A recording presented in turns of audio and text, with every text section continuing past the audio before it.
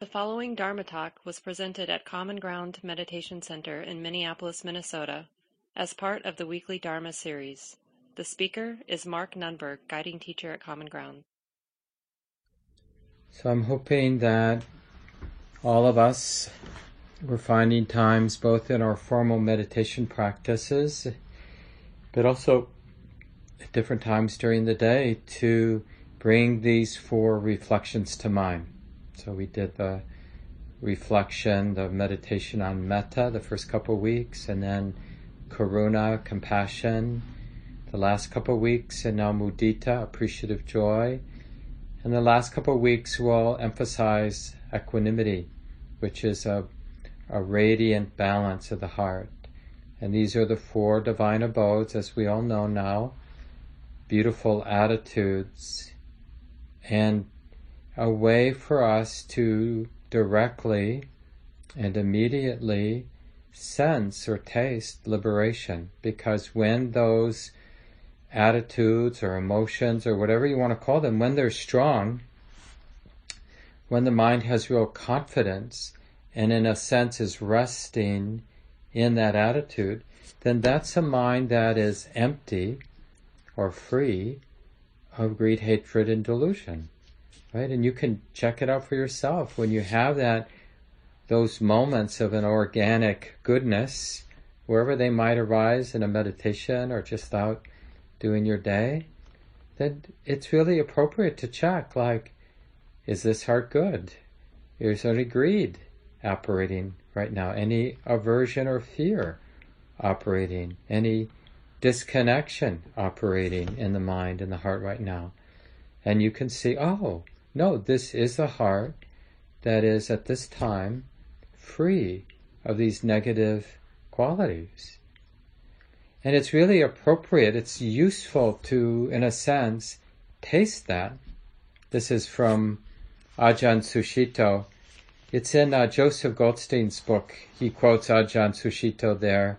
Remember, Ajahn Sushito is a Western Buddhist monk and just a really popular and wonderful, powerful teacher, originally from Britain. And here's the quote that Joseph has in his book: "Receiving joy is another way to say enjoyment, and samadhi is the act of refined enjoyment." Right? So samadhi just means the coming together of the heart, the coming together of the mind.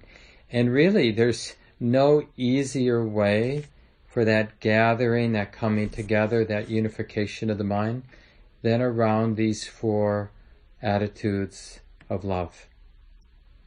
That's why, it's said, without being a professional meditator, like somebody with a lot of talent for deep states of concentration or somebody with deep insights, one ordinary human being can taste some degree of real liberation by training the mind to notice states of love that are, free of the near enemies, we call them, and I've been mentioning them. So for the basic goodness or metta, the near enemy is any kind of attachment. And for karuna, compassion, the near enemy, meaning it looks like compassion but isn't, is a sense of pity. So like, I really care about your suffering, but I'm also a little bit afraid of it. I'm a little bit like unnerved by your suffering, and I really want it to go away. But because I'm unnerved by it, I don't want you to suffer because it's bothering me. That kind of pity isn't real compassion, right? Because there's some aversion there. There's some fear, some not liking your suffering. Well, compassion isn't so much not liking your suffering. It's that beautiful wish, may you be free of your suffering. It's not a heavy state. And the near enemy, and you might just reflect for a moment what, in your own experience, like in states of appreciation, what near enemy, what contaminant shows up that sort of looks like appreciative joy, but is a heavy state. And interestingly, it's this you could call it exuberance, but by exuberance we mean that there is that brightness, that energy of appreciation, but there's the ego trying to feed on it. And so it's not so much appreciating the other person's well-being or happiness or success. It's like we're feeding off of the excitement, and we're disconnected from the person that we're appreciating. You know how it is.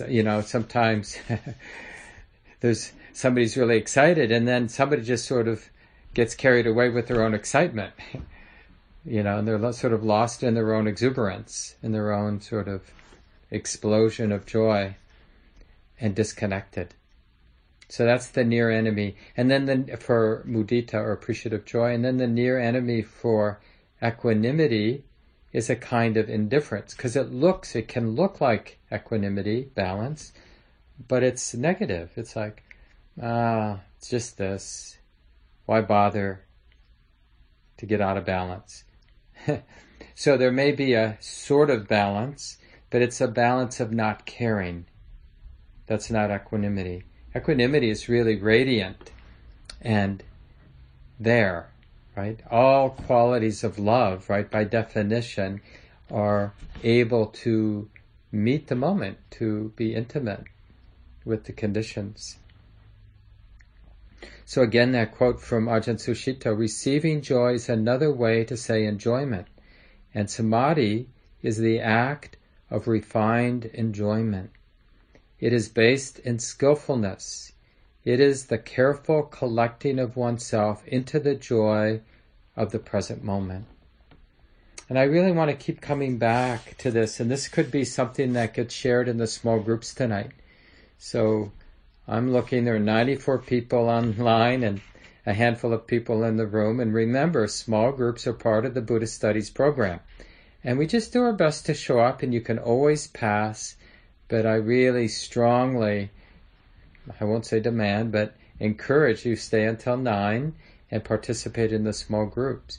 And one of the things you can talk about in the small groups is like why you hate mudita, appreciative joy, or like what gets in the way of appreciative joy?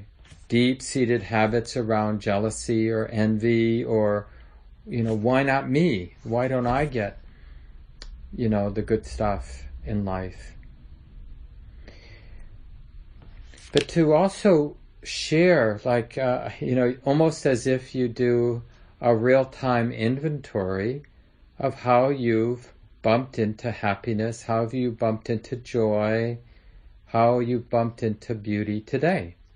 I mean, we've had recently in the last, 6 months, a red squirrel moved in to our wood pile. We have a wood stove, so we have wood in the backyard. And we have tons of gray squirrels around because of the oak trees, and we put out a lot of sunflower seed. But now a red squirrel, and that's sort of exciting newcomer. And it's just fun to appreciate the diversity of life in our backyard. We have a big window where we can look out to the backyard. And I did that, at least a half a dozen times, just standing there looking out for a few minutes today.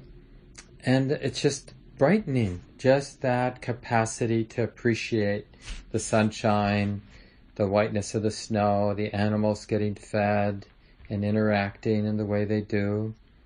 It's just the enlivening quality of life. And appreciating the comforts that I have, and the nice soup that I made for lunch, and all these little simple things. The sort of, the brightness of my partner and their ability to sort of navigate the challenges in their life with a sense of humor. There's so many little and bigger things to appreciate in my life. Just the nice coat of fur on my cat and its willingness to go outside and do what it does. And in a way, we want to have this confidence, not that we can always actualize it, but we want to have this confidence that the joy, the aliveness of life, that we feel, that we experience in moments, that it's always available, that it's already here, just not being attuned to or recognized. And we can just start by practicing as if we were confident that it's already here. Because if we're not willing to at least pretend that it's possible that it's already here, we won't look.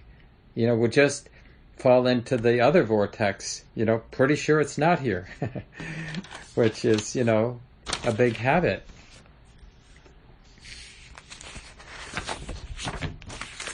I want to read a little. Last week and then this week in the email to the Buddhist Studies group, I've been linking to Ajahn Sushito's chapter in his book, Meditation, The Way of Awakening, and he has a chapter on mudita. So that's in your email that you got from me last week and today. And so I just want to read a little bit from the beginning of that, because it's just a nice introduction from Ajahn Sushito about mudita. He says it means appreciative or empathetic joy. It is the happiness that arises from appreciating other people's or one's own good fortune. It comes from acknowledging the basic happiness, the freedom from pain, fear, grief that all beings seek.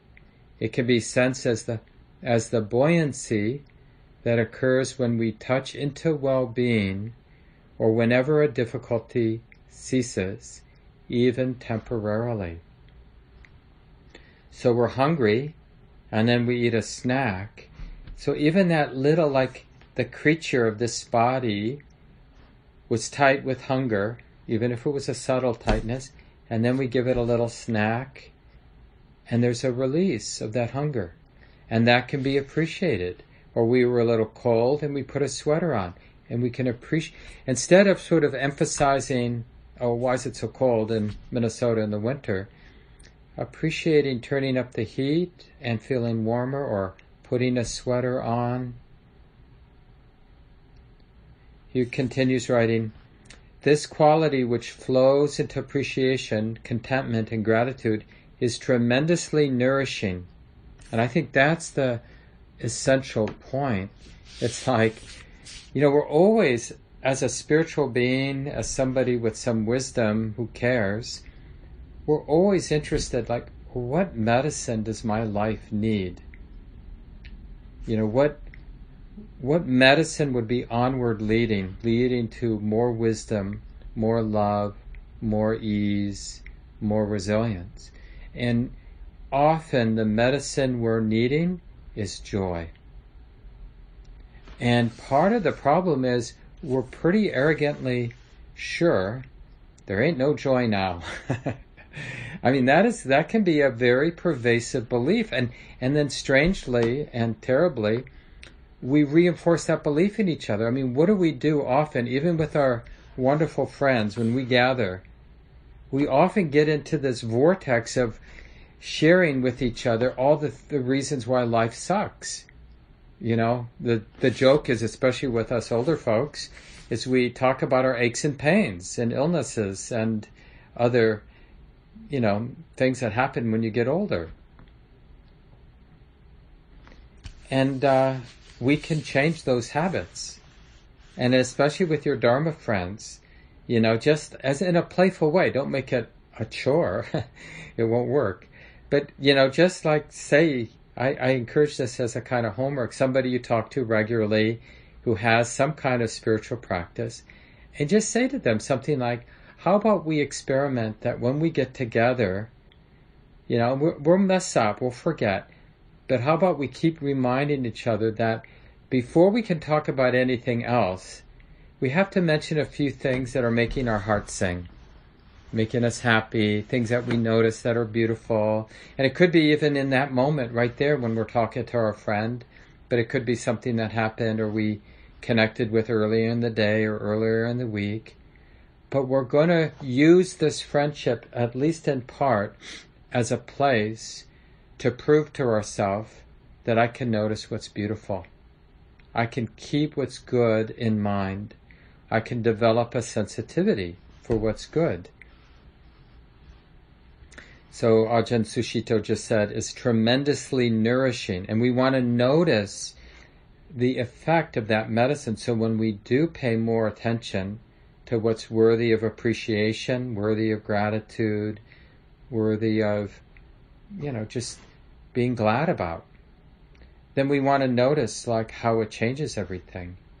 I mean, first and foremost, it pops that very durable bubble that life sucks, that we just live inside of that bubble. And then in that vortex, the mind becomes extremely dependent and good at noticing what's bad in ourselves and in what's around us. And of course, there's lots of things to notice. So it's not like we're ignorant, it's just lopsided, it's out of balance. So the reason why it's good medicine is it brings the heart into balance. For most of us. Maybe some of you are already quite good at this, and you don't need this correction in your, psychological, emotional conditioning. But I think it's fair to say that most of us need to develop mudita as a way of bringing the heart, the mind more into balance. That capacity to see what's off is useful. That's kind of a discriminating wisdom. But discriminating wisdom can also notice what's beautiful and good. Why it's always focused on what's dangerous and bad and negative and hard and evil, as if that were the only truth. And it isn't.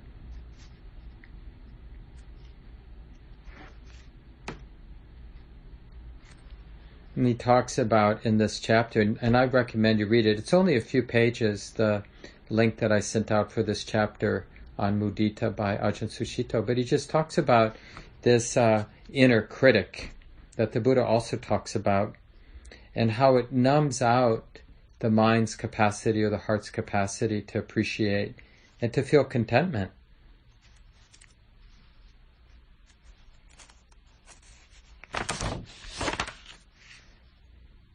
And one other point I wanted to mention in this chapter from Ajahn Sushito is just, we have this tendency, I know I do, and I'm guessing that's pretty common, but sort of to be the dharma police or the karma police. And it's like, we feel like we have to be careful about appreciating people, even though, they might have some unwholesome qualities. It's almost like, do they deserve my appreciation? I notice this, I have to say, I don't know if Wynn's listening, but it's sort of like my partner, who's an amazing person, but it's almost like, I see it because it's somebody I relate to all the time, and but it's almost like being loving and appreciative and glad and noticing the beauty and the goodness. It's like this weird imbalance, like, well, they're not perfect, and I have to make sure that they're not getting too much of this appreciation. And the weird thing is that mostly when we're appreciating somebody, we're not actually saying anything out loud to them, right? So it has nothing to do with like, we're going to spoil them or something like that. Oh, it's just going to go to their head or something like that. When we start to unpack this, we see how off it is. Like, why would I deprive myself this simple joy of appreciation? It has nothing to do really with the other person that we're appreciating. And we really need to sort of notice that inner judge that somehow feels like I can only meter out the appreciation, the gladness, the wishing well when they deserve it. As if we could figure that out. And it's not really about them. And I think that's really important with actually all of these qualities of love that we've been looking at during the winter course. we feel like when we're, friendly toward another person or compassionate, it always feels like, it's about, do they deserve it? But it's really more about the way to evaluate it is, what's the effect of my own mind and heart? That's the trustworthy way to sense whether it's good medicine. Not just for me, but for the whole world. Is we feel the effect right here. And we notice the ongoing, reverberation of mudita or of any of these qualities. And that will teach us, oh yeah, this is a great gift for me, and it's a great gift for anybody around me. I'm just a better person to be around. And we don't even need to figure out what to say about mudita. We don't have to go up to people and say, I so appreciate you. We actually sense these wholesome qualities when they're shining radiant in people, just like we sense when someone's closed down and in a really dark or negative space. We feel it because we sympathetically resonate with what's around us. That's why it's such a great gift to, offer people. This is one of my favorite poems from Naomi Shihab Nye. Some of you know this Palestinian-American poet, wonderful poet. And it's called So Much Happiness. It is difficult to know what to do with so much happiness. With sadness there is something to rub against, a wound to tend with lotion and cloth. When the world falls in around you, you have pieces to pick up, something to hold in your hands, like ticket stubs or change. But happiness floats. It doesn't need you to hold it down. It doesn't need anything. Happiness lands on the roof of the next house singing and disappears when it wants to. You are happy either way. Even the fact that you once lived in a peaceful treehouse and now live over a quarry of noise and dust cannot make you unhappy. Everything has a life of its own. It too could wake up filled with possibilities of coffee cake and ripe peaches, and love even the floor which needs to be swept, the soiled linens and scratched records. Since there is no place large enough to contain so much happiness, you shrug, you raise your hands, and it flows out of you into everything you touch. You are not responsible. You take no credit, as the night sky takes no credit for the moon, but continues to hold it and share it, and in that way be known. And I love it in part because it really has kind of conveys the sense of how impersonal this goodness of appreciation is. I mean, it's moving through us. And, I don't know too much about Tantra, which is a kind of spiritual movement in northern India in the early centuries. And it affected the way Buddhism evolved in northern India. This is, 900 years or so after the time of the Buddha in northern India. And it affected the yogic mystical practices or Hinduism.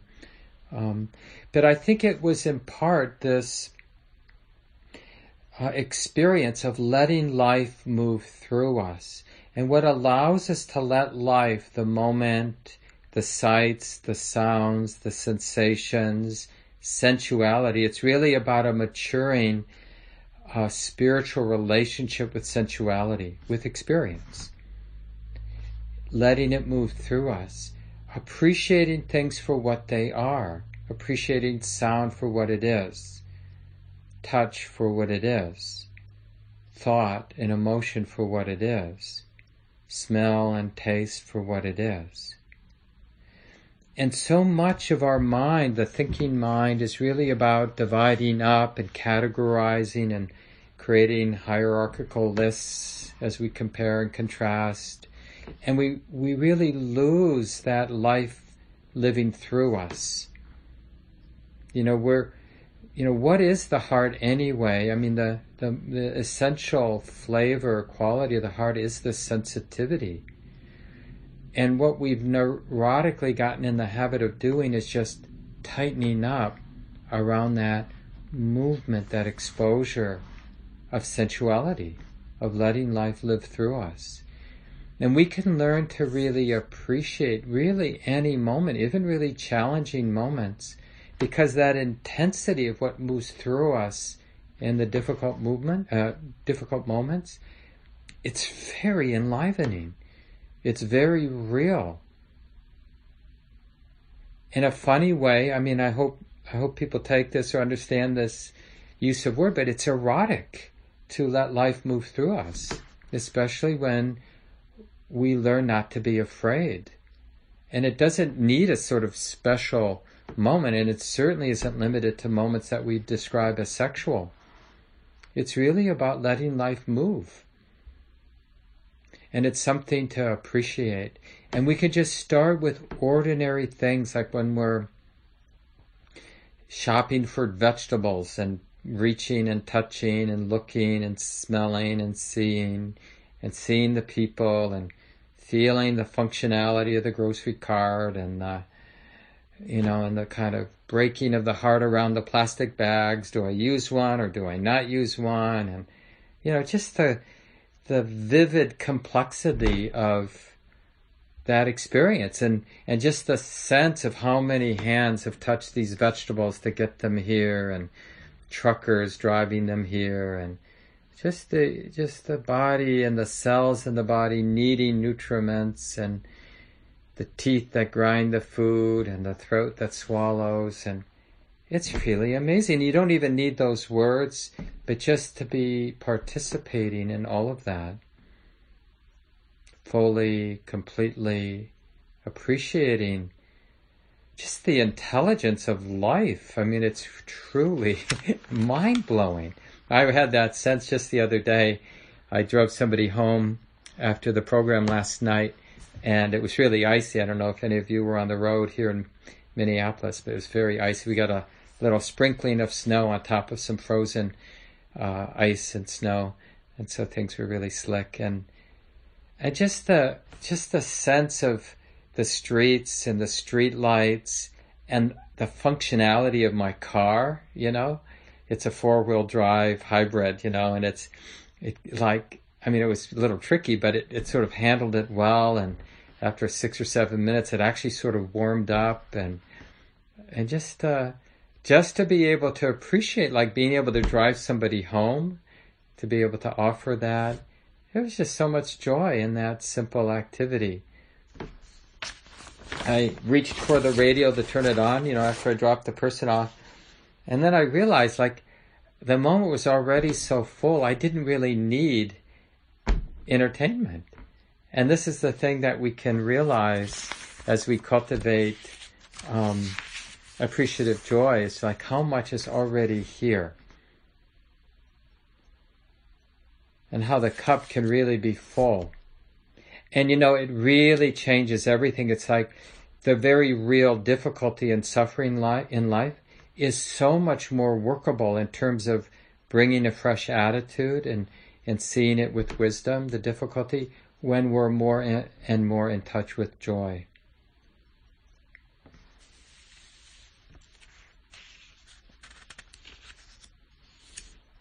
So the Buddha refers to mudita as the mind deliverance of gladness, right? It's really considered this temporary liberation.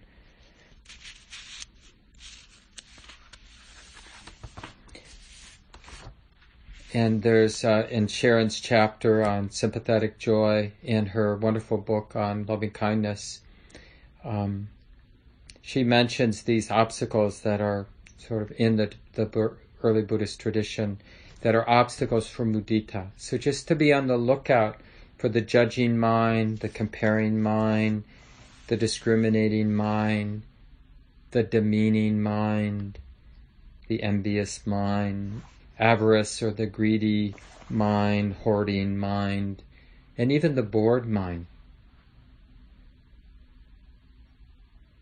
basically these different flavors of aversion. And instead, she mentions in the chapter the allies of mudita, like the supporting conditions, like just the capacity to connect, to be intimate. And with fresh eyes, there's really no connecting with the present moment without the fresh eyes. Because otherwise, we're not really connecting with the present moment. We're connecting with our habitual way of framing the present moment, which can be quite stale. Like that inner critic, seeing what's off. And that sense of inner abundance, a sense of generosity of the heart in a way that doesn't run out, like there's a non-fear with that inner abundance, that inner goodness. Like what we mean, and at least in a Buddhist sense about that inner goodness, is that sense, that direct sense that it's not going to run out. Like, I have to be stingy with my inner goodness because I don't want to end up without any. But part of sensing inner goodness is realizing, one, it's not personal and it doesn't run out. The more we attune to it or notice it or give it away, the more there is.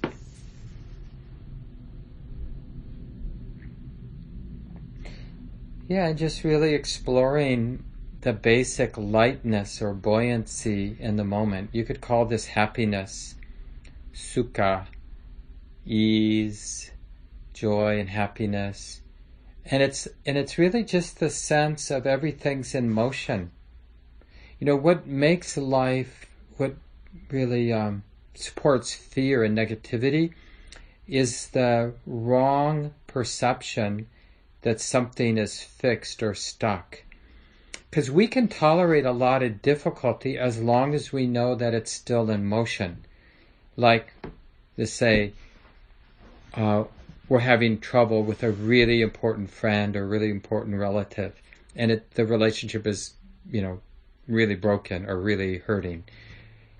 But as long as we know that the relationship, that difficulty isn't some fixed edifice, but that the relationship is still alive and evolving and changing, well, see, that's sort of the experience of hope in Buddhism, that nothing is fixed.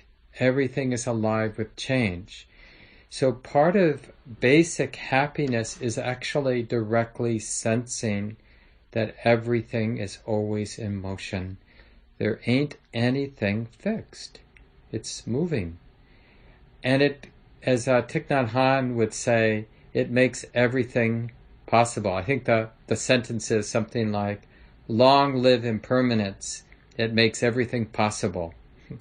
And you see, we think of impermanence, and from that critic point of view, it's like, oh my God, I can't hold on to anything. Everything's uncertain.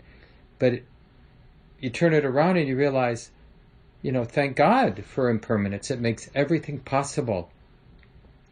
We can always write another chapter. Doesn't matter if we completely blown something. We can keep growing. We can keep evolving.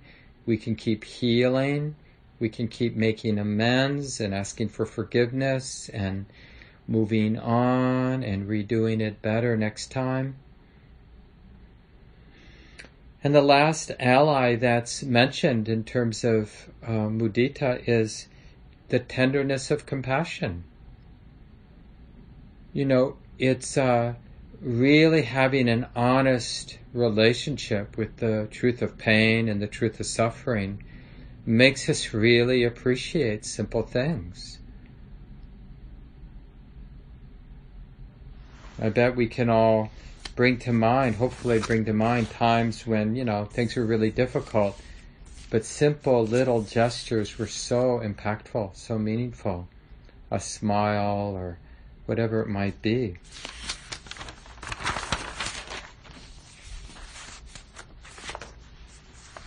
I read another poem. This made the rounds about 15 years ago by Roger Keyes. I'm not sure if it's Hokusai, but it's a Japanese person or it's from a poem, I think a Japanese poem, but Hokusai says, is the name of this poem by Roger Keyes. Hokusai says, look carefully. He says, pay attention, notice. He says, keep looking, stay curious. He says, there is no end to seeing. He says, look forward to getting old. He says, keep changing. You just get more who you really are. He says, get stuck, accept it, repeat. Yourself as long as it's interesting. He says, keep doing what you love. He says, keep praying. He says, every one of us is a child. Every one of us is ancient. Every one of us has a body. He says, every one of us is frightened. He says, every one of us has to find a way to live with fear. He says, everything is alive. Shells, buildings, people, fish, mountains, trees. Wood is alive. Water is alive. Everything has its own life. Everything lives inside us.